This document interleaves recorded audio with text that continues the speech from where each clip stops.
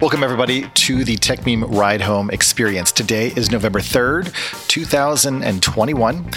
Today, Brian and I are going to be joined by a few guests talking about the creator economy, monetization, what's happening there, what's not happening there.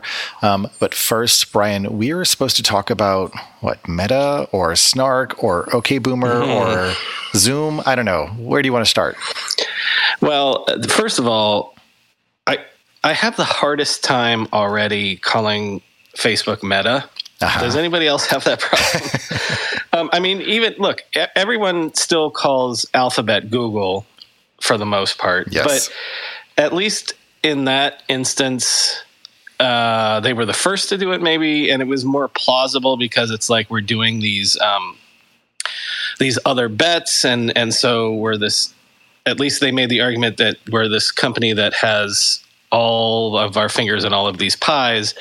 It wasn't a PR move that was like, you know what, we're gonna move to ping pong because we want to be a ping pong company. It wasn't a PR move, So today was the first day that I literally had to call Meta. I heard that on the show. It was annoying. Did you know? Somebody pointed this out to me recently. I don't know, and I feel like it's like I'm so daft, but like that Alphabet was about alpha bets. Like making bets that were pre-beta. Well, also, look, there's that, and then there was, in theory, I heard one time that there's all these different. If you go through, remember, because Google Venture became GV, so yes, there literally was an alphabet of things that they were. Oh, it totally made sense, and like in a very googly way, it was sort of like, I don't want to say at their apex, but they were in a very like strong position. The brand was good. Like there wasn't all this like schadenfreude about like, how evil the company was and this could be a head fake. They didn't do it as a PR move. They did it as a googly sort of weird. It didn't make a lot of sense, but it wasn't like done out of, I say there was like one thing though, especially that I worked on or was near when Google was building its social network. It was originally called Google.me.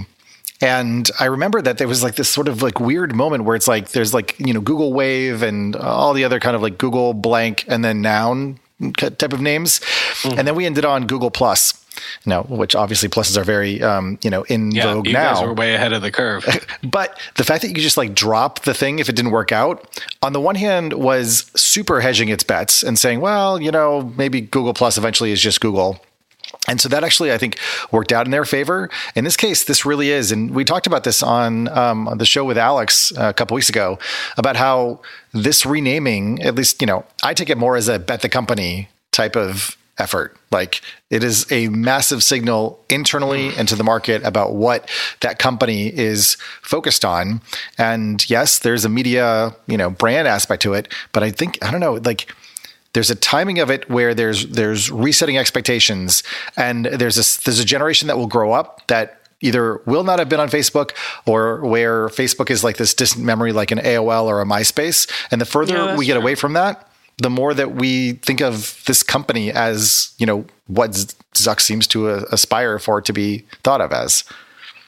So let's get into Meta as a move towards a metaverse, what they want us to be thinking of, because then this will transition us into everything else we want to talk about. Yep.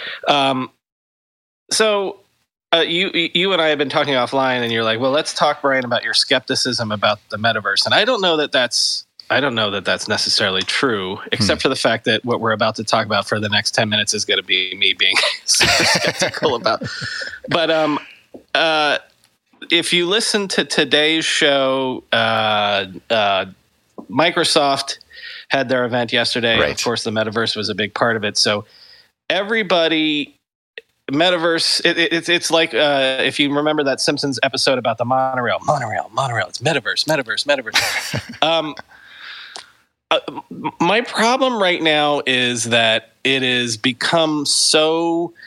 Hello, fellow kids. It's become so boomery to talk about the metaverse because all of these giant corporations have jumped in and claimed that we're a metaverse first company. I mean, name any sort of cringy sort of going back the last 20 years of any sort of media where it's like, if it's Silicon Valley, if it's, a 30 Rock sketch or something, it's like, oh, we're a metaverse first company. Like, come on. This is at this point, even if you were bullish on the metaverse, you want everybody to shut up because it's so cringy right now. It's like saying like mobile first. Yes. Now, okay. And you and I have talked about this offline. And I've said this 1,000 times. Everything is a buzzword that people want to invest in, that companies say to their stockholders that they're a X first company until it becomes the thing that actually turns until it becomes like a liability.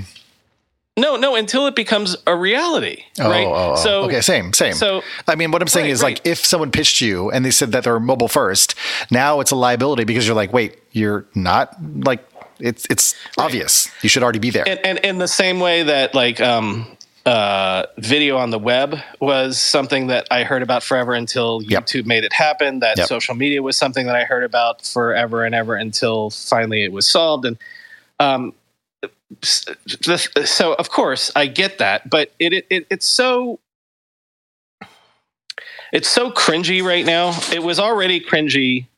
Archie, stop that. It was so cringy already in terms of like, this is the next thing that everybody wants to invest in. This is what all the VCs are. Why is it cringy to you? Like in the sense that it's just overplayed. It's talked about too much. It's too high level abstract. It's oversold. All of the above. And no one actually knows what it is. And okay, so this is putting on the history hat, which again, I hope I don't go too long on this, but it is like the information superhighway. I researched this a lot for my book. Microsoft and the cable companies and Time Warner and all sorts of people back in the early 90s. Everyone knew that digital was going to be a thing, that the internet in some form was going to be a thing, but no one actually knew what it was going to be. But they all used the buzzwords and they all said that they got it. And it's literally like it's literally like out of an episode of Succession, And so right now the problem with it is number one, no one knows what it is, but they're using the buzzword.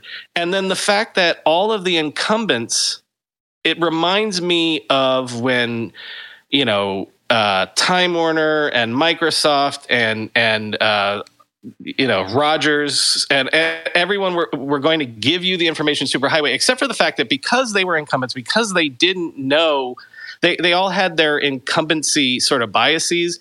So they thought it was going to come via the TV. They thought it was going to come in the early 2000s when broadband came and things like that.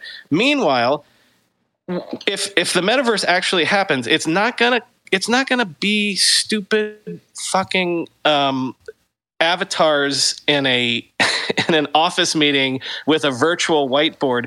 The cringe thing to me not only is that it's these huge incumbents with their boomer energy, and it's also that all of their demos are, well, guess what? Look, you don't have to be in a Zoom anymore. You can be you can put on your VR glasses and you can be in a virtual Zoom meeting with a virtual whiteboard. And okay, let me pause you because I think I'm getting at or understanding like what's going on for you.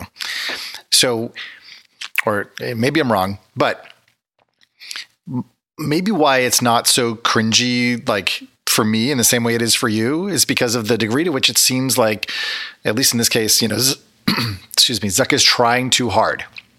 Like those who are incumbents shouldn't be essentially trying to like take the sandbox away from like the kids. If, you're the adult, like you kind of let the kids like have the thing. And throughout like all of Facebook's history, it's always been about stealing the thing that the young kids are doing and then sort of planting the Facebook flag on it and claiming credit for it. So this feels a lot like that. And it was essentially a race to who was going to be able to claim to be the first and mostest metaverse company. And by changing the name, like Zuck gets to christen this era and I mean, in many ways, like own it in an almost like an end run around Microsoft. The dynamics between Meta and Microsoft are going to be very interesting in this, because Zuck did mention in his keynote that they're working with people at Microsoft, and Zuck looks up to and admires Bill Gates, and yet for all the sort of standardization or open platform aspects of what Bill Gates did with Microsoft, Zuck has always wanted to do the same thing, but for the social web, and to then own the social internet. So this feels like a number of different things playing out, that if you step away from your initial kind of, throw up in your mouth kind of reaction to it, and get over the fact that it's trying too hard to sort of force something or to will something into existence before people are ready, I think you have to interpret it from a different lens, which is kind of like a direction towards the future, not aimed at the present. And I get that. I get that, but you're still using terms like force. And we don't use the term information superhighway. That's something that is in the dustbin of history. I do think that it's too early and it is too forced. And the thing that it'll become, and I use that quote today on the show that if the metaverse happens, it'll happen on the blockchain. Which I don't know that that's true. I have skepticism about crypto stuff as well. But there's a ton of energy there that is not in the hands of the incumbents. Yeah, but I think that's exactly what Zuck wants to capture. The fact that he brought up NFTs and talked about the blockchain and working with some of those things, and the whole interop conversation about bringing skins or, shoes that you buy in one part of the metaverse to another part of the metaverse, speaks to some of those ideas, and is putting those ideas in the minds of whether it's the advertisers or the brands that, work with Facebook / Meta. Yeah. Or developers. Oh, and developers and game designers and et cetera and so forth. So I guess maybe I've been drinking far too much of the Web3 NFT Kool-Aid, because to me it seems self-evident that something like the metaverse it's already here, Yeah, but if I was as pilled as you are about Web3, I would be more skeptical than even I'm being right now, because it just sounds so thirsty to me. Like the thirst is literally dripping off of every word in that video, right? I don't look. Listen. I haven't seen it because I haven't been in Manhattan, but there's the huge NFT conference going on right now in New York City. Yeah. Like that wasn't. Facebook didn't make that happen. And, okay, I am being a little too grumpy right now, but I am saying that if Mark Zuckerberg announced that there was going to be a metaverse conference in Manhattan next month, I don't think you'd have the same sort of energy. I think that's a great point, but I think it feels similar to when Instagram, took on Snap's stories and essentially saw energy that was happening elsewhere and tried to neuter it at the source. Now, it didn't work. It turns out that you can have a couple platforms, maybe not Twitter, that have stories, and that actually works out just fine. In this case, I got to imagine that Zuck was like lusting after all of the energy that's going into Web3 and NFTs and some of the values around interop. And so he's able to cherry pick the words that will resonate for that audience in a certain way, while absolutely still be 100% focused on, owning or having a great deal of influence over that space. So it feels like it's different. It feels like he doesn't have the ownership that, I don't know, maybe renaming the company implies, but it does suggest a very clear direction that he's pointing the sort of Facebook bazooka at, and firing a meta missile towards. And that's where the whole company is going. Okay. So we've gone down this path. I think we can beat this horse like a lot more, especially if it's a virtual metaverse horse. But we have some very important guests here that are going to talk about a different part of, and not just specifically Zuck's presentation about the metaverse, but about what's going on in the creator economy in general. One of the things that Zuck spent a lot of time talking about in his metaverse keynote was about how creators should get paid and how they can make money. And in fact, they had Vishal up there, who was formerly head of some part of Instagram product. I think he was head of product or something over at Instagram, talking about an influencer who's creating sort of a virtual butterfly gallery in the metaverse. I don't know. It was a little lost on me, but that Vishal is now head of Metaverse, product at Instagram. So Instagram is becoming a Metaverse company as well.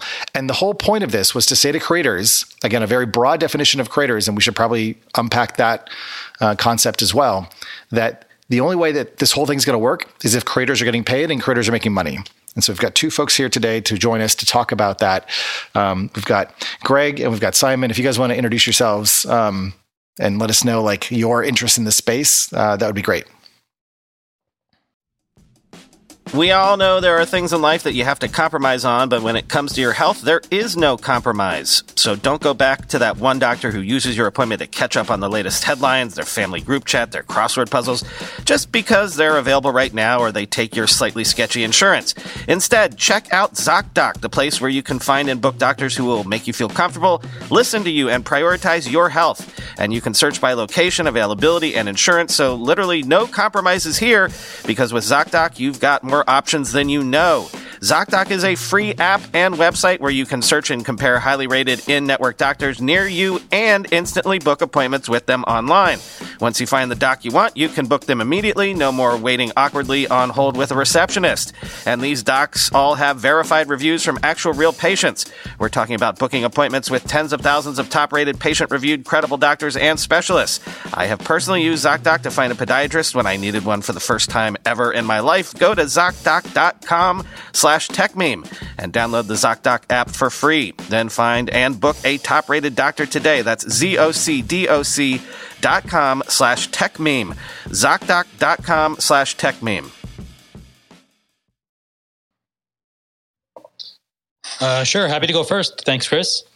Hi everyone. I'm Greg. I'm currently the co-founder of a company called Zealous, which is a live streaming monetization platform for creators, but been working in creator space since Clout way back when. With a K, right? With a K, who some people just threw up and some people are like, oh, I remember that. I've been building tools in this domain for a while and, recognize the creator class as sort of an emerging class of SMBs. And I support entrepreneurs in all stripes and I'm excited about helping them, step into that role. I'm going to go grab your tweet thread actually and pin it to this channel just so folks can sort of see, because you've been writing a lot and thinking a lot about this space. And obviously you have a business in the space. And I think that just some of the things that you've been pointing out have been super valuable and useful. But before we get into that, Simon, you want to introduce yourself? Hello, I'm Simon Owens. I host a podcast called The Business of Content. It's kind of like a media industry podcast, but it features everything, everybody from, top executives from companies like the New York Times, but then I interview a lot of people within the creator economy, people who have bootstrapped, really popular newsletters on Substack, really successful accounts on Patreon, huge YouTube stars, huge podcasters. So I really love kind of featuring, so-called creator economy, successful entrepreneurs on it. I also have my own Substack, where I also, leverage my journalism skills to publish case studies on bootstrapped media businesses.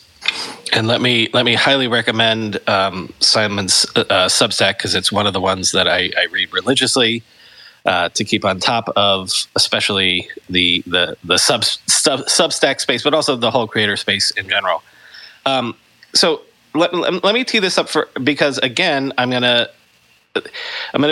do it in a cynical way, but one of the things that Chris and I have been talking about is, as far as we can tell, what everybody in tech is going after right now is metaverse, crypto, and the creator economy. And those are all of the theses. If you're a startup, you're trying to fit into one of those buckets. If you're a venture capitalist, you're trying to invest in companies in these buckets. But also, that's where all of the energy is. And one of the things that Chris and I have been kicking around about is, at least thus far, does the creator economy make money? And does it make money for the creators? Does it make money for the platforms? If all of the huge tech platforms have gotten to this point, they've gotten to this point because they're essentially advertising supported. they're basically your attention is being sold to advertisers, right? And so I love the idea of the creator economy because it's a different model that's not that. It's not as stupid as that. But I don't know, Chris, if you want to bring up some of the data points that we've been thinking about, but we're starting to wonder if the early returns in the creator economy are not good or weak or something. I don't know. Yeah, I mean, I guess like at a high level, maybe one way to frame this conversation, and I think, Greg's perspective and Simon's perspective, especially on different media types and different, maybe, I don't know, fan engagement or fan interactions and the monetization opportunities in those spaces would be really interesting to unpack and to consider. But it feels like, just as, software has been eating the world for quite a while, we're really starting to see the, economy be eaten by software, and that opportunities for people to, essentially have fractional work, fractional labor, working for fractional bosses, which may include themselves, doing fractional things related to all sorts of stuff is part of what's happening. And then you have the creation of these scarcity tokens that allow you to sell your time or your experience or your artwork or things like that, that capture and store that value and then allow you to charge, for it over time, is interesting. And then all the payments and stuff like that that's happening on the internet are also enabling people to barter and exchange and do peer-to-peer, economic exchange in a way that just was like too hard even a couple of years ago. And now you have a generation that's growing up with this stuff where they take for granted the ability to send digital payments to anybody, anywhere without interchange fees, and a different type of financial literacy in the space, leading to a set of different assumptions about how to participate in the economy and how to earn money and how to, just do stuff. So maybe that doesn't make a whole lot of sense, but it feels like there's just the way in which we conceived of work in the Industrial Revolution no longer seems to apply. And we're in the middle of figuring out what it will look like going forward. And some of it maybe these, having a Substack on the side, or doing a live stream. And some of it maybe is, working for Uber, Lyft, or whatever else. I don't know, but maybe you guys can give us a sense for what the work of a creator kind of looks like today and whether there will be, as Li Jin sort of demands, a middle class, and if that even makes sense economically. Yeah, and I think you're right, Chris, though, that economics is sort of the driving, sort of forcing function, right? Or shifts in economics, right? And so, from my point of view, I think what we see is diversification away from, sort of one stagnant model, right? And so, yes, advertising, I think, and specifically brand related dollars, but much like even with the Substack universe, it's moving away from employment. In one case. But I do think we are seeing creators fan out to diversify their income. The idea or concept of multi-SKU creators has actually been around for quite some time, but it tended to be an opportunity afforded only to sort of the largest creators who were able to put together resources and teams that could actually let them take advantage of sort of all of these bits and pieces. Let me actually ask you quickly to unpack that. When you say multi-SKU creator, this is like Hunter Walk's conception of someone who has a lot of different ways of making money. Mm-hmm. My question would be, given your experience with live streamers or folks who are multi-SKU creators, are they solo acts? Do they have teams? I feel like or at least I imagine creators to be largely solopreneurs, but the larger creators, the one that are making, millions of dollars, tend to have teams. They tend to be basically old school media brands who happen to use social media effectively. And so I think, at least when I think about the creator, I think about people who are self-trained and sort of figuring this stuff out for themselves. They're kind of isolated on their own. There are, of course, launch houses and stuff like that that's going on to aggregate some of those folks. But I guess I'm trying to understand. I think that's absolutely right. And okay. I think they were to template probably, right? You could argue that for the $4 billion raised, for creator economy companies, the bulk of them are still chasing the same 200,000 people, right? Yeah. The 200,000 creators. Yes. 200,000 creators, kind of the 1% at the top, which decreasingly look like individuals and increasingly look like media companies, right? Yeah. So those multi-SKUs are anything from partnerships and ambassador deals all the way down to programming and educational content and all kinds of things in between. What I do think is there's an emergent trend where there are technologies and platforms arising that are saying, hey, all of these SKUs that existed we could refactor them into bite-sized versions that give everybody access to them, but not necessarily the same economic scale. But that economic scale is still significantly greater because we're removing sort of the constraints of the previous systems, right? So the taxes and the burdens that came with being on a platform, et cetera, we can eschew them to some degree, right? And so we're now looking at new monetization revenue opportunities coming out of community, crypto, CRM, like all these other spaces and sort of approaches that the larger creators were always taking advantage of, but no one wanted to build tools to service, someone with 1,000, 2,000, 5,000, because traditionally, as I think you guys have both pointed out, you're still largely dealing with an average, like 70, 80% of the revenue, I think is still actually, let's put it this way, I think there's like $10 billion in creator income or revenue generated, but there's like $15 billion in influencer marketing revenue generated, like in the same year, right? So that's a pretty quick catch up, relatively speaking. But that's sort of the disparity still, right? And what we are seeing, I think now, is not, Chris, you and I, like, we've been on this Twitter forever, right? Like, yes. In the early days, like early adopters got large followings, right? We saw that happen on Clubhouse. We saw it happen all these other places, right? Yeah. But the reality was that in the past, you had to be big to do this like near full time, right? I don't think that that's the same reality that most people are walking out and into this field with the expectation of, right? Like, I think folks are saying, hey, I could actually start to make money on day one, or I can make money within 3 months of starting, right? And I think the big fundamental mental shift that is happening on the creator side, not the builder side or anything else, is you really have two transitions. One is to sort of customer bases as opposed to just audiences and followers. And the second is to communities, which is in lieu of audiences and followers, right? And now those are big leaps because, like, as solopreneurs, everyone here knows, like, just maintaining a Twitter account is a huge pain in the ass, right? Like, it's a whole other thing to have an engaged community, and it's a whole entirely different thing to have a customer base that you support. And folks are still learning how to deal with those pieces.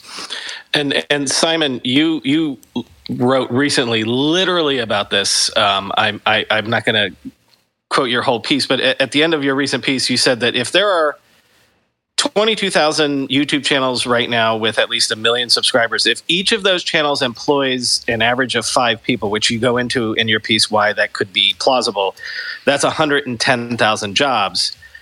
So even if we're only talking about the top 1%, you're still saying there's a whole economy here with real people making real money. Yeah, and so I think that's why, like, you see a lot of these stories about how there's no creator economy, middle class, because they have these statistics that show X amount of money is going towards the top 1% of creators. But yeah, that's something, as Greg was pointing out, like, a lot of these creator businesses are actually employing sometimes dozens of people. Like, if you look at, the operations of Mr. Beast, he owns multiple warehouses. He has camera people. He has full-time editors. He has people who are building his sets for him. Like, he has, a huge business employing dozens, if not hundreds of people. And so I think YouTube recently put out a study in which it claims that just in the U.S. alone, it is contributing to the full-time jobs of 400,000 different people. So I think that's one way that those statistics some kind of get misconstrued a little bit. Another way that they get misconstrued is that when you're looking at that 99% of people who aren't making a lot of money, a lot of those people who are just starting out on platforms like YouTube or Substack, maybe they've only produced like 4 or 5 videos before getting bored. Their heart's not really in it, or they just haven't put in the work yet, and they still plan to. And so, because the barrier is so low to enter the creator space, you're going to have this huge number that isn't really representative of like the people who are actually working on their YouTube channel or their Substack 40 hours a week. And so one thing that I've proposed is trying to do studies that only hone in on people who have created at least 100 pieces of long form content, and in order to weed out all those people who are just starting out or who are just not that serious about it. And I think that you'll find that still a lot of the money is going to the very top, but it's a little bit better distributed in that sense. Yes, but one way to think of it is, and I hear you, because a lot of us talking right now have done this, where it's like you just do the work and it's like a snowball rolling downhill, and eventually you have a business or whatever. But at the same time, when you talk about someone that does 5 Substacks or 5 podcasts and then gets bored of it, one of the issues would be, and when we're talking about a middle class, it's also like if you start and you're only making pennies, like it's still a 1% issue if you can't get the traction. If you put in all the work for a year and you've only made $100. Do you know what I mean? Like, so is one of the issues that the economy is not there for not a middle class, but for someone to start and like, oh, look, I didn't pay my rent this first month of doing a Substack or a podcast, but I made $100 this month. That's nothing to sneeze at. Like, is the economy still sort of skewed in the way that it's hard to start out to get that traction going? I mean, I don't think it necessarily should be. Think about being like a lawyer. Like, you don't get to make, $100 a month in your first year of law school. Like, you really have to go through, all 3 years of law school before you make your first dollar. Same thing if you're going to be a doctor or anything like that. I think there needs to be somewhat of a barrier of entry to the first dollar, and it really is about putting in the time and having that upfront sweat equity, that upfront investment of your time before you make that first dollar. And I don't think we're ever going to live in a world where you're like just starting out and you're suddenly making like, $200 a month or two in, no matter what kind of tools you build to make things more equitable. Yeah. I would probably say that the place where I disagree with Lee the most is probably just fundamentally in the framing of what creators are. And I think Simon hit on it a lot closer to how I feel about it. I view every creator as an entrepreneur. And I believe if you look at it from that point of view, no business has the right to survive. They earn the right to survive, right? And so the notion of a middle class is to some degree stating somehow that an external force should be guaranteeing everyone's success. But there's a finite amount of attention that we can actually sell. And so like, I actually look at the platforms and all the parts of the ecosystem today that we kind of like, want to crap on most of the time. I look at them all as a lead gen or sort of as part of the process of building a business. And so I think like once you stop framing it from hey, why is someone doing that to me versus how am I going to get from A to B? I think the economic opportunity is there, right? Like you can make money as a consulting expert, passion economy. Like, one of the links I have down there lists like 4 different economic models. There's 4 different kinds of ways to make money as a quote unquote creator, and you can use all of them. It just depends on which ones you're willing to employ and deploy on time, right? And so I think like if we stop thinking about it as just this sort of thing that's supposed to happen and understand it from an entrepreneurship point of view, then it's something you make happen through will and effort. And I think as Simon said, there's a steep curve usually to success, but some businesses also just take off randomly for no apparent reason. There were pet rocks. No, I don't know why, right? But people got them, right? And then there were also real businesses that were a slog and took 10 years to get to profitability. That's a reality I think that every entrepreneur has always faced. And I know every time I started a company, no one said, you deserve a paycheck. No one's ever said that to me once. I think this raises like some very interesting questions about maybe like the time that we're in terms of both technology and migrating from different massive media sort of consolidated entities that worked over consolidated media empires, mostly radio and television, to the disaggregation of the internet and giving everybody essentially a voice, and then allowing a bunch of voices that previously were sort of undisclosed or were, unable to reach, their intended audience, I suppose, to actually get some exposure, and then through that exposure and repetition, build up people who cared about what they were saying, and then to find a way now we're in the era of being able to compensate those folks. I think the things that you guys are bringing up is very interesting because the word or the concept of a creator, I think, does belie all the energy and effort and work that goes into becoming entrepreneurial, to building a business, to knowing how to charge for things, to know what your worth is, and to operate in a space that has largely been able to, one, exploit your kind of capital and your contributions for years. I mean, Greg and I have been on this hellscape of Twitter, since 2006 or something, and 2005, 2006.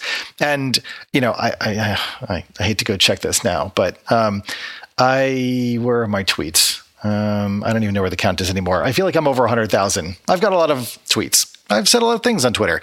Twitter has basically paid me bumkiss. They have this whole effort to provide a way to, I guess, get creators paid on the platform this year. And, the last time there was an article about it, they've spent, or they put out $6,000 or whatever to all of their creators, which is just patently insane. Underline that. $6,000 in total to everybody that's signed up for to become monetized. Yeah. Yes. Yeah. Yeah. So it's a very small amount. Maybe that amount has increased since then. My point is the amount of money that Twitter makes from ads versus the amount of money that they're then deploying to those of us who produce content on the platform is completely ratioed, to put it one way. And it seems like there's nothing innate about the metaverse or about these coming platforms that will necessarily change the way in which we exchange value in those environments. So, I think one of the things that actually prompted Brian and I to have this conversation was noticing that there are some folks who are migrating off of Substack. There was obviously a clamor about it maybe a year ago when everyone was excited and they were going to make 6 or 7 figures writing an email newsletter. And then there was this flurry of people doing what we did on Clubhouse too, talking about the platform, talking about Substack, saying, I'm going to make $1 million on Substack. And then 3 people did, and it brought a bunch of people over there. People migrated their fan base and their readers. And it turned out that a total of 3 people have made $1 million or more on Substack. It's just like Twitch. It's just like all of these other platforms that end up with a power law distribution where most of the revenue goes to a very, very small number of creators. And it never, it doesn't really trickle down, because what is the mechanism by which a creator who is super successful then trickles down their income to other creators on the platform, except of course if they hire them. And the platform itself, one of the things that I've sort of glibly brought up is the idea of a universal creator income, because frankly, it doesn't seem like those who are in those early innings, whether they're producing their 50th Substack newsletter or their 75th YouTube video, are really making meaningful money that allows them to go and become, well, maybe not even a full-time creator, but a part-time creator. $100 a month is nice, Simon, please, but it doesn't help. Please go on this, especially on the Substack thing, especially with the Charlie Warzel thing. Yes, exactly. If you want to tell that story a little bit, that would be helpful too. Yeah, well, let me just respond to the one part you said about, it going towards the top and how it's just really harsh economics, for these Substack writers. And I'm not going to deny that. I'm running my own Substack. I know how harsh the economics are. And that's why I'm seeing as kind of the creator economy 2.0 is it's acting more almost like Silicon Valley startups. One of the famous things about Y Combinator is they encourage you to go and find a co-founder or multiple co-founders so that you can take on more of the burden, so you can take on multiple roles. And I see more and more of these new companies that are launching it both on Substack and off Substack are lots of writers who are teaming up so that they can basically scale more quickly. They can share, they can cross-pollinate their audiences, things like that. So these writer collectives, Every.2, yep. Yeah, Every. Defector, the Discourse blog, Brickhouse. I could probably name 3 or 4 more off the top of my head. And what's great about that is, and this is the hardest thing about being a Substack writer, is just content production.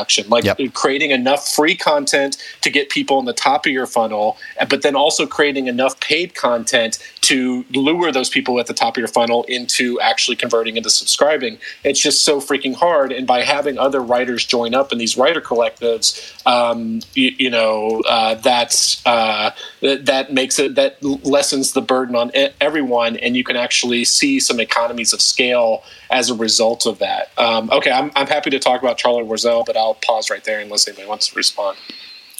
Can I just add one thing about the thing that I think gets glossed over the most, though? Is, well, just call the sort of total cost of ownership for owning your own platform. And I feel like we take for granted, like when you work for a newspaper, or you work for a place that has like a publishing side of the house and an editorial side, there's someone selling, right? Like there's someone doing all of these other activities. Yeah, totally. Right? This is the problem with like libertarian idealism, where it's like, oh, I do need roads, and oh, I do need like common infrastructure. Oh, I actually don't really want to do that stuff. I should invent a government that'll take care of those things. And oh, how do we pay for it? Oh, we should have taxes. And the cycle repeats. About this, if you remember that one. But that's the point, right? It's just that I think like what a lot of creators who rushed out, and I think because they were oversold the promise that you can just do these things on your own. Oh, it's time. You can be your own person. Well, it turns out that being your own person the way you were somewhere else, unless you're willing to take a massive pay cut and readjust your life, means having all those other supporting functions and services still providing the structure and the infrastructure that was helping you be successful there. And I think like for us to have an honest conversation about how to move forward, and that's why I think what Simon's pointing out is happening, is you see people coming together because it gives them, a place to rally together to sort of like fight together to win, right? And that gives them a way to pool resources and sort of, all these other, even if it's not DAOs and things like that, just even cooperating together gives us and unlocks more potential for us because strength in numbers. What was, by the way, Simon, I want you to tell the Charlie story in a sec, but is one of the reasons why this has happened is because there was an assumption that software would do more of that sort of supporting work, and that was the thing that was going to change it, that allows individuals to become creators and then become their own solopreneurs and run it all themselves. And it turns out that like that overhead is, if not 30%, way more than 30% of where your mental space goes. I mean, I know that like running my own business over the last year, I was having to do all this stuff that took away so much of my time that I would have spent doing just creator-oriented stuff. And I was willing to do it, I suppose, at the time. But for people that don't have any exposure to this stuff or haven't done it before, that's a huge learning process that, I don't know, it just feels like it just weighs on you over time. Yeah, and people complain about the 10% cut that Substack gives, but I've talked to creators who have switched over to Substack from running their own kind of like tech stack, and they say it's more than worth the actual price. It takes off so much of that burden. I interviewed Richard Rushfield, who runs a really popular and successful Substack called The Ankler. It's like a Hollywood industry Substack, and for the first like 2 years before he joined Substack, he was cobbling together like WordPress, MailChimp, Stripe. And he said that he was wasting, 30% of his time just doing basic customer service stuff and technical troubleshooting and stuff like that. And he said at the moment that, he switched over to Substack, all that went away, and now he's able to spend almost 100% of his time on writing. So people really underestimate Substack gets clobbered a lot, and people are cynical about it, I think, because there was all this hype. But it really was a new product that did something really new that no other product was doing to the full extent that it did. It was the first product where you could have a newsletter that accepts payments up and running within a few minutes. TinyLetter had the chance to build that, but MailChimp messed it up by never implementing that for TinyLetter. Review started to do that, but then once Substack pulled ahead, it became a paid product, and it only switched to free after the Twitter acquisition. And really, for a long time, Substack was the only platform, at least the major platform that I knew of, that was really offering that. Simon, let me tee up the Charlie Warzel thing, and I'll give a little bit of background. Former BuzzFeed writer, went solo on Substack, is now going, I guess, back to the Republic or something. He's going to do a newsletter for the Republic. The Atlantic. Atlantic. Shutting down his Substack to do that. One of the things in his essay, if Chris wants to put it in the top here, I'll pull it up. One of the things that struck me about it is his take on why his Substack didn't get the traction that he wanted. And by the way, he admits that he was approaching 6 figures a year in income, or was going to surpass it if he had stuck with it. But one of the things that he said was, he felt like to be a successful Substack, you had to be a certain type of writer doing a certain type of thing. Be it now on the one hand, he said it was, if you were sort of an industry newsletter where, it could be expensed by your employer, or you were in a very narrow niche where it was very obvious the value you were providing that's easy, versus what he was trying to do was more generalist, didn't work. Or if you wanted to be someone that picked Twitter fights with people, that seemed to be the big Substackers were successful at that. Now, we're talking about Substack, but it made me think of all of these things, like the people on YouTube that are hugely successful do a certain type of thing. Like there's people that do like these sort of stunt things. The people that are successful on Twitch do a certain type of thing. It's almost like each of these creator platforms, the people that are the 1%, there's a model to follow that gets you to that 1%. And it's almost like you kind of have to pick your platform and then fit yourself into that sort of glove that it's works. like products content fit, or maybe content market fit, right? Yeah, something like that. Well, and I think, sorry, Simon, I didn't mean to cut you off. I was just going to say, I think that speaks to kind of what I was saying before, is that I don't know that doing what's popular matters as much, especially as we continue to move forward. Because I often use the example of AI, right? That someday AI is going to wipe out like half the jobs, right? We will end up with something that looks like, a universal basic income. And the only thing left behind for people is going to be entertainment and education. And if you prefer a dork to teach you science, or you prefer someone with a dry sense of humor to teach you math, you're going to be able to find whatever permutation and combinations of people to entertain you in the metaverse. That is, to some degree, the metaverse, yes, right? But the reality is that is where the opportunity is. And so I think like more people will be enabled to be who they want to be, and we're getting to the place where you can find the audience to put together enough income to, at least do it on the side until you get to displacement value. But that's not a trend that's that different than like every other founder who moonlights to the point that they can actually do their business full time.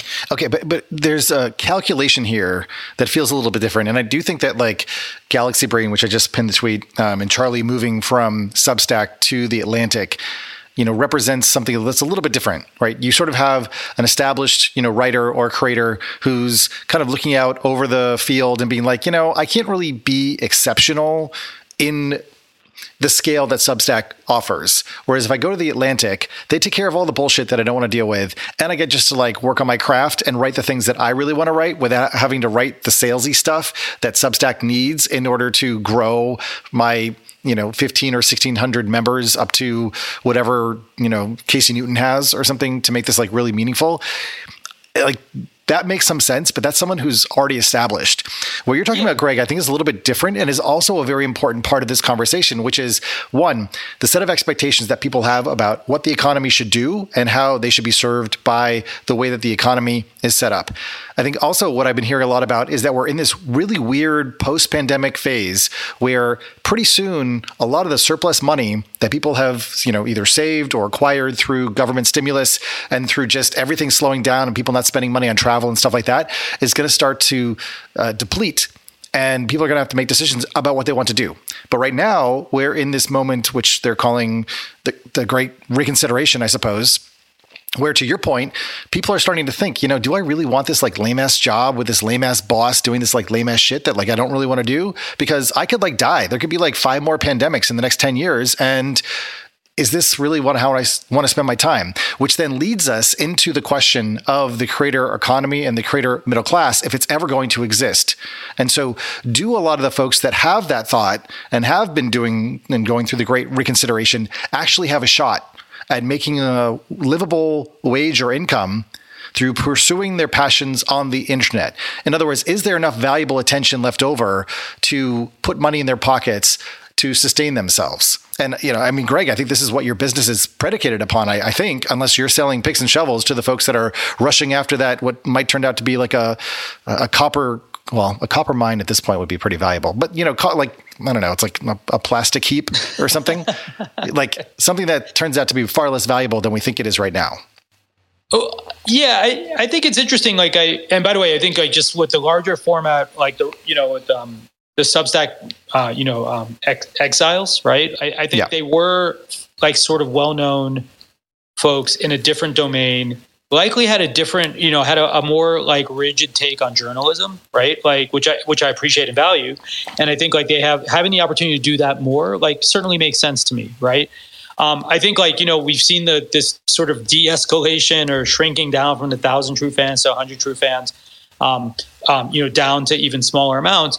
I think that's possible. And I do think, if you can get, now here's the part that I think is hard, Chris, right? Is to get $1 from someone is a whole different beast of work than to just make something for free and then let advertisers eventually support it, right? And that's that transition to being customer oriented that most creators honestly don't sort of embrace per se, right? Like you'll see lots of as creators often get larger just due to the fact that they're by themselves.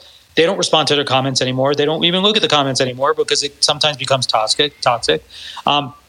And so I do think it's possible, but you have to work it, right? Like, and that work doesn't necessarily mean selling out, but it does mean working harder to win dollars and create value for their customers, which is your audience. And I think like unless we unhook sort of that mentality faster for creators, there won't be a middle class because everyone will just be expecting everything to be spoon-fed to them. And Chris, I think we're never going to be in a situation where someone quits their job and then it's like walking into like a Walmart or Target and filling out a job application, and then they take you and interview you, and then suddenly you're a full-time creator in the sense of like having your own business. I think a lot of people will like come into it sideways. Like there's a really famous, I'm forgetting his name, but this is a really famous Twitch streamer now. And how he kind of broke in is basically he was a college student and he applied to be an editor for Mr. Beast. And he became kind of like, probably making, $30,000, $40,000, editing videos for Mr. Beast. And then the opportunity arose for him to actually appear as a contestant in a Mr. Beast video. And then he was able to be savvy about his appearance in that so that the fans would root for him. And then he started appearing in more Mr. Beast videos. And then he eventually kind of spun off and started his own channel, and now he's one of the most popular users on Twitch. And I think as the creator economy matures, we're going to see more and more like that, like people acting basically as apprentices who are getting paid by larger, more mature creators who have, seven-figure businesses until they can build up their own brands basically, and then they can split off. But I don't think we're ever going to have that thing where someone, to your point, quits their Wall Street job and then suddenly a few days later they're a full-time TikTok creator. Yeah. So I agree and I hear you.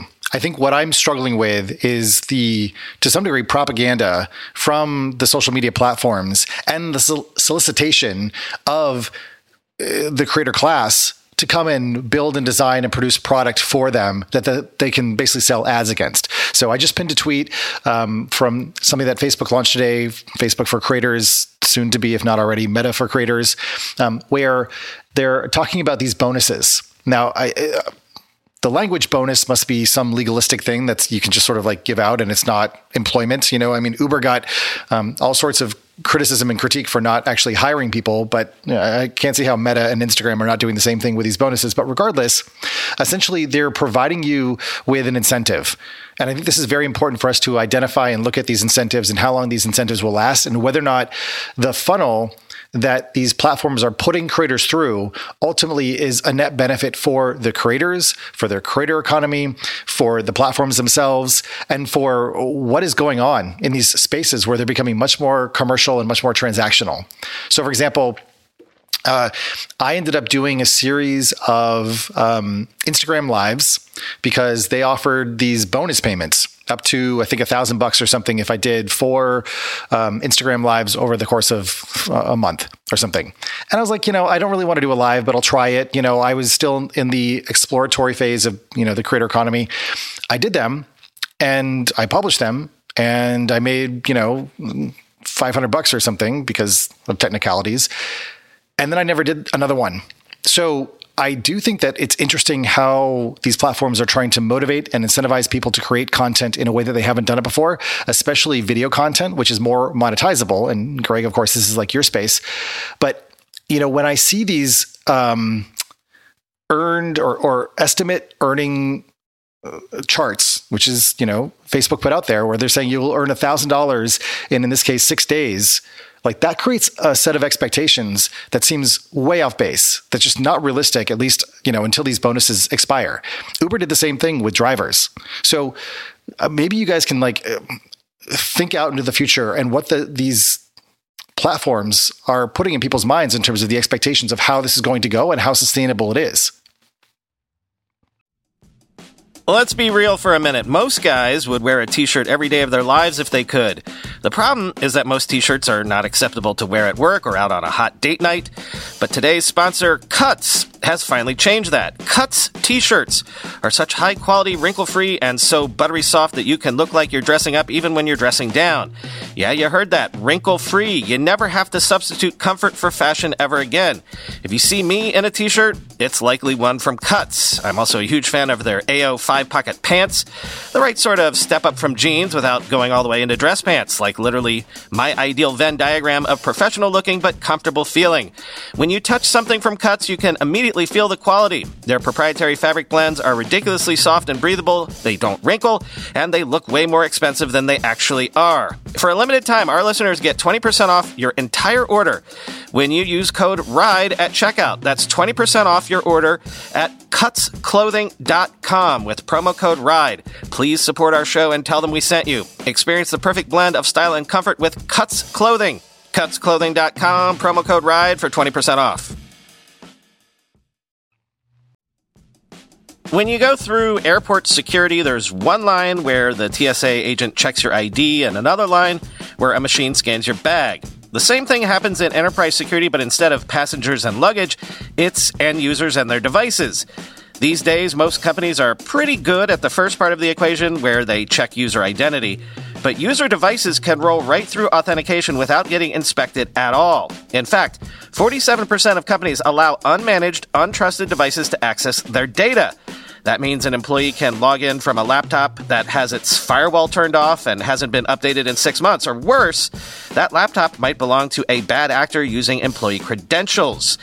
Collide finally solves the device trust problem. Collide ensures that no device can log into your Okta-protected apps unless it passes your security checks. Plus, you can use Collide on devices without MDM, like your Linux fleet, contractor devices, and every BYOD phone and laptop in your company. Visit collide.com/ride to watch a demo and see how it all works. That's KOLIDE.com/ride, collide.com/ride.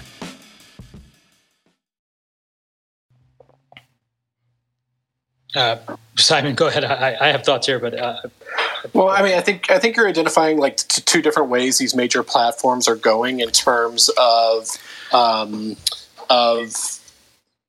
basically trying to lure creators. On the one side, you have platforms like YouTube and Substack, which are trying to help creators build actual sustainable revenue with repeatable. Just 1 second. Sorry, my wife was in the kitchen. With repeatable revenue, like YouTube and Substack. But then on the other end, you have, like Instagram and TikTok and Snapchat, which are luring these are trying to launch these huge creator funds of, $1 billion or whatever. Yep. And, sorry, I lost my complete train of thought. That latter group of platforms, like, it's good that they're putting money out there for creators to be able to make money, but I'm sorry, go Greg. I completely lost my train of thought. No, I think I know where you're going though, and I would say, Chris, I think the better frame to think about these platforms and these actions is not because they care about creators; it's just defense against like all of these people leaving their platforms.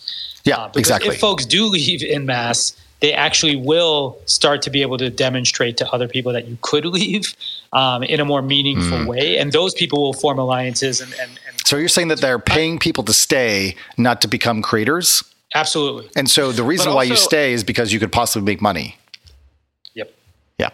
I was going to make a similar point in the sense that, again, if I'm going to be skeptical, Brian, here, to what degree are these platforms doing this because they want to do an end run around the status quo? In Zuckerberg's video and all of the talk about the metaverse, he's talking about, how unfair the status quo is because you have to pay Apple and Google the 30% VIG and things like that. He's saying that this is unfair to creators, but also it's unfair to him because he's not getting his 30% VIG. So one of my skepticisms about the creator economy is, number one, does it scale enough that enough people can make a living from it? But number two, is it just something that a lot of platforms are doing because they want to take the chessboard and throw it in the air and have all the pieces fall down and have something new happen where maybe they will get a better piece of the pie versus the piece of the pie versus the pie right now where there are only certain people that are taking a take of all of the creation that's happening right now? Consider this example. Instagram didn't pay creators one penny until this year, right? Yep. So when Zuckerberg wants to talk about what's unfair, right? There's more than a decade of them not giving one crap about, creators, right? That Facebook was the same way, right? All of the monetization went to them. Look at it this way. And this goes back to the broader argument I was making earlier, which is that one of the reasons why we won't have a middle class, and I believe this is fundamentally what everyone needs to be working on, is moving the data back to the edges so that it's all concentrated in one place. And so if you're a creator and you go live or you do your host data on Instagram, whatever platform, they're going to give you back 3 data points: age, sex, location. That's about it, right? Yet, if you want to go buy an advertisement on any of those platforms to reach my own audience, they have 40, 50, 500 different attributes that I can target on. The ad dollars will follow the attributes, right? And they will follow connectivity to the audience itself. And so the second we move that data back to the edges, the creators will actually own that, and that repatriates $50 billion a year in advertising dollars that can actually go straight to creators with minimal interaction, right? And it doesn't take very much. This is what I've been working on. This is actually what our live streaming platform is meant to do, is actually to gather data, not to help you build an understanding of your audience. But the reality is that you only need 5 or 6 questions to make a much more higher fidelity match to potential brands that you like and that can offer something meaningful to your audience. Yeah, I think that's the data thing. So one of the things that occurs to me, I have 2 thoughts, and then I'm going to bring Bernardo up. One is this question about knowing your audience sort of happens when you achieve a scale where kind of intimacy is lost. And in order to succeed in the creator economy, in some ways you have to sacrifice that intimacy because of all the different touch points and relationships that you need to have in order to distill, some sort of economic reward. In other words, if I have, those 1,000 true fans and let's say 150 or even 50 of them are willing to pay for a monthly subscription, I might be able to make just enough money to sort of get by. So you have to be building for a larger number of relationships than normal, far beyond Dunbar's number, in order to make the economics actually work out, given the rate that people are typical to pay. The other thing that I was going to say, I guess maybe an answer to my previous commentary, was about the concept of participatory economics, or I should say participatory capitalism. Now, that may seem redundant, but it seems that a lot of the grievances that people have about, the economy is that, one, the economy doesn't work for them, and that capitalism is very exclusionary and creates a lot of winners and losers. And so what seems to be the case is that people want to not just kind of be present in social media and consuming it, but they want to be making it and they want to feel like they have a stake in it. And by giving people rewards, financial rewards, even if those rewards are more or less a pittance, it does, I think, Greg, to your point, create a kind of stickiness where you don't really want to leave because you're getting some benefit, and maybe that benefit is enough of a signal, to you or to your peers that there's some money to be made here. And if you just keep going, you'll eventually get to, Mr. Beast status or something. And that hope is enough to keep someone on the platform and unwilling to try something new because their economic, livelihood is caught up in that. Anyways, so Bernardo, coming up, I guess, Bernie, maybe you prefer. What would you like to contribute? So, hey, Chris, first of all, thank you for having this space. And hi, everyone, Brian, Greg, and Simon. I was here listening you, and I was thinking to myself that first, Chris, most of what you are telling about the financial upside of the creator economy, so we can have a middle class, as Jean-Lin has written about. I think that most of all, you are speaking almost as if it was a DAO, So what I think is wrong about the creator economy right now is that most people are thinking through analogy, because most of them, we are still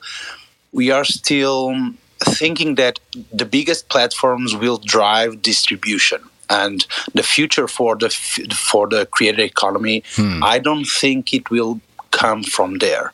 Okay, so right now, as I see this, is like this. So we are in the 60s, 70s, 80s, where you have the birth of the personal computer. And you have both IBM and HP they could buy both Apple and other companies, but they didn't see the personal computer as a thing, And back then, something that you have a ton of articles written about that there won't ever be a market for personal computers, and look to where we are today. So what I really think about the creator economy is that first, distribution is wrong. So I think the biggest players, so the Facebooks of this world and YouTubes of this world, eventually they will start to fall on the creator side, because I believe that the biggest creators, they will be able to manage their fans, their followers outside of the platform. This is my first guess. And the other thing that I think is that most people are looking for the high achievers, so the 1% of the creator economy, as the norm, but they are not the norm. They are completely an outlier, So if we think on the average salary of an American, we are talking about $35,000 to $50,000 a year, and perhaps this is too much.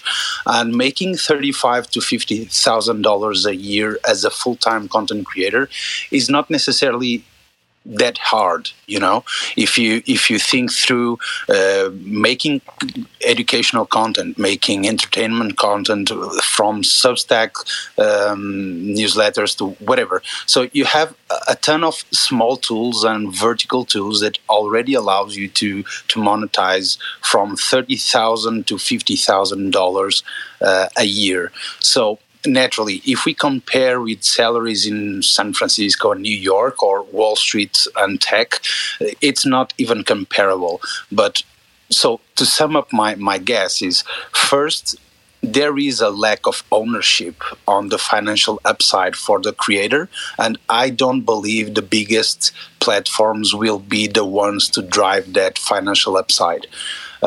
Second is, I think we are exactly at the same moment as we were back in the 80s with the birth of the personal computer, when nobody... No, wait. I want to unpack this. Are you saying that the DAO is the thing that the big platforms are not seeing, or are they seeing what's going on with decentralized autonomous organizations and crypto and saying, oh shit, like that's going to completely disrupt us, and so therefore we need to neutralize it by starting to pay the creators directly ourselves so that they don't actually self-organize? Both of them, because DAOs allow you for tokenization, so you can already give some financial upside for creators who enroll. Okay, so let me pause you for a second, because I think this is actually a very interesting thought and idea, which is the transactional nature of these payments.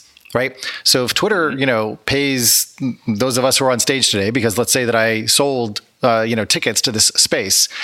What I'm not getting are shares of Twitter to then actually vote on the business of Twitter. But if this were a DAO run space, in hypothetical space, which, is still somewhat speculative, then everyone who's here could, receive some payment in crypto, which we could convert into fiat if we want, or, buy and sell amongst ourselves. Yeah. And maybe we could also get some votes on what happens next in the organization or features or whatever.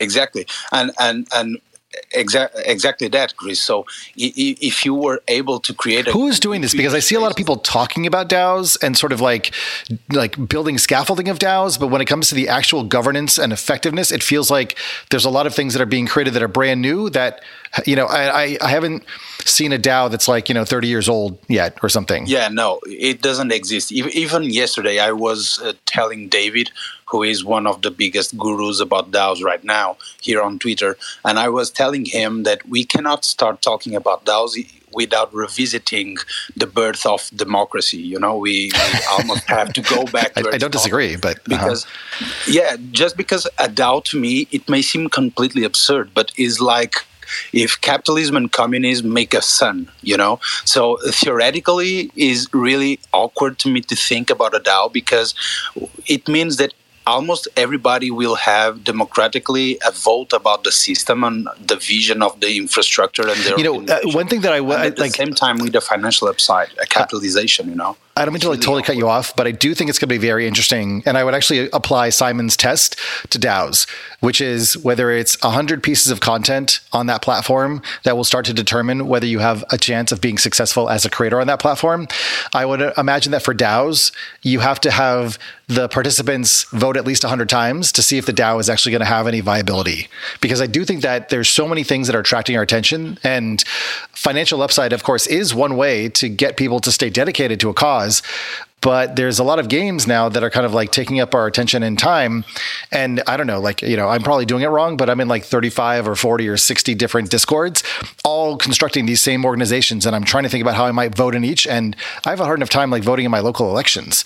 So I like the idea, and I don't mean to be skeptical. I think it is interesting to put these things together and to take the point that you're making, which is that the DAO, or at least that structure, and the creators in that side economy, in the Web3 economy, the decentralized economy, may be more of a threat to these big platforms in a way that they don't understand yet. Is that a good summary? Or I think that's right, Chris. By the way, if I would add, I think it's not limited to a voice, though, ownership, and then I think also co-creation, right? So you know how we were speaking earlier about sort of managing, moderating all these thousands of tasks that we have to replace in sort of creating our own platforms. Yes. Our community provides all of those tools. We don't necessarily have financial compensation, but if they start to operate. When you say our community, actually, for Greg and Simon, I'd love for you guys to talk specifically about your audience and about some of your successes to make it a little bit more concrete. What are those interactions like, and how much of the overhead? I mean, Greg, maybe it's a little bit different for you, but I imagine you're doing some of the creator stuff. How much are you able to delegate to members of your community? What does that feel like? How do you establish trust? How long do people stick around? How many people are you able to support with the kind of creator microeconomy that you've created around yourselves? Yeah, I think, so I'll use the analogy of Twitch as probably the closest representation of the kind of types of things we do. Twitch has two currencies at any time, right? They have channel points, which is a reflection of your enduring participation in the community, right? And then they also have bits, which is fiat-based currency, which allows you to do it. Something like a third of Twitch's revenue, though, is actually gifted subs because people want other people to be part of the community, right? Mm-hmm. So there's a massive opportunity there. Now, inside of any Twitch ecosystem, though, you have active moderators, you have people who work on thumbnails, you have people who are doing clips from your videos as they're happening, you have people reviewing new applications. Sorry, this sounds a lot like an open source project, but applied to content. Very much. Okay. Exactly the analogy, cool. Right? And I think you remember our friend Xavier Deman. He started Open Collective, which was a open protocol kind of for funding open source projects. Mm-hmm.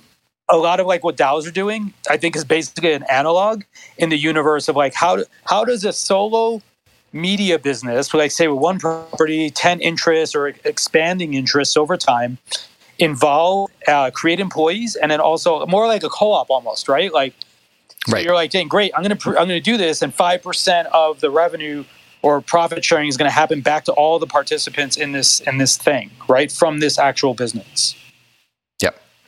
I guess I'm asking you guys specifically if you have experience with this and operating this, as opposed to what you've observed. Yeah, Simon specifically, again, to come back to Charlie Warzel's essay, he spoke to this about how he felt like, if you sell out to advertisers, you're selling out to, corporate interests that there's only a certain level of discourse that they will accept. But one of the things that he pointed out was that he felt like his audience, he felt maybe uncomfortably owned by his audience, where he had to create a certain type of content that his audience demanded, that they felt they had ownership over what he was producing. Specifically, Simon, for what you do, have you experienced that as well with your, quote unquote community? Like, do you feel an obligation to produce a certain type of content that your audience expects or demands?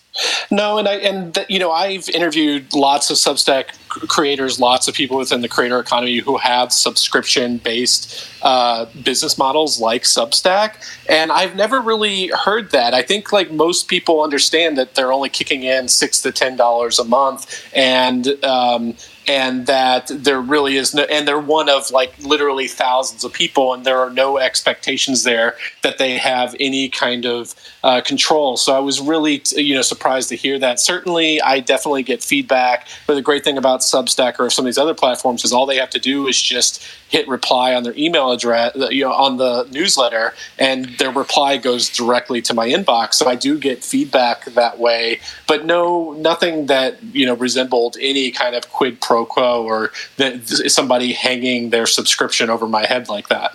So you feel free as a creator, is what you're saying. Still, you still feel like you're your own boss. Yeah, certainly. And I have a lot of experience working for mainstream media. I freelanced from everywhere from The Atlantic to New York Magazine. I was an editor at U.S. News and World Report.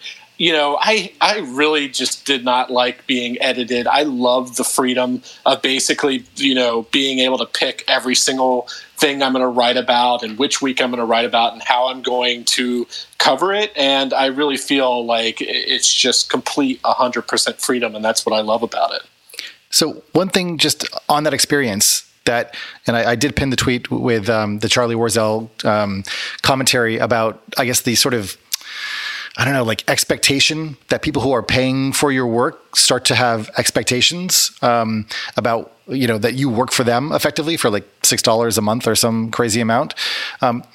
What do you think about the difference between, I guess, people who maybe worked in newsrooms or for, larger media organizations and their accessibility to their audience by moving to a place like Substack or running their own newsletter? Because I would imagine that the artifice of these media companies actually protects and defends them against, the 1,000 cuts from their fans. Like once you're out there, like you're kind of, it's open season and you've got to really develop a thick skin. And so if you're a writer that is not used to being criticized, kind of on the open web, then that might feel a lot more, caustic and sharp and biting than what you were used to before.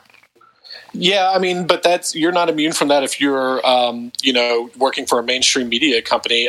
Case in point, Taylor Lorenz. Sure. She's taken a hiatus from Twitter right now to write her book, but she's been subjected to a ton of abuse on Twitter.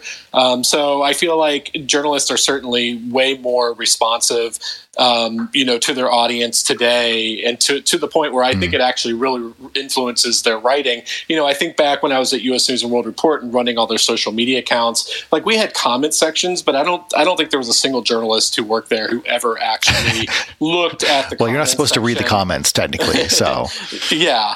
So I think especially with Twitter and how hyper reactive or how much journalists are how twitchy Twitter. It is, yeah. I think they are incredibly reactive and responsive to their audience now, much more than any other point in history. If that's what you're asking.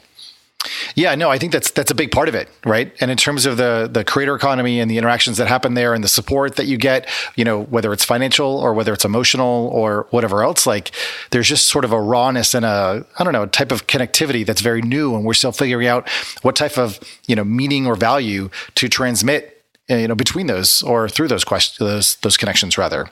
Yeah. What's one cool thing that I get to do that most journalists don't do is like, I get on phone calls with my subscribers all the time. Like I'm not one of those star Substack writers who have 10,000, paying subscribers. And so whenever a new subscriber comes in and it looks like they do something interesting, they work in a field that I find interesting. Maybe they're, I think they might be a potential guest on my podcast or something.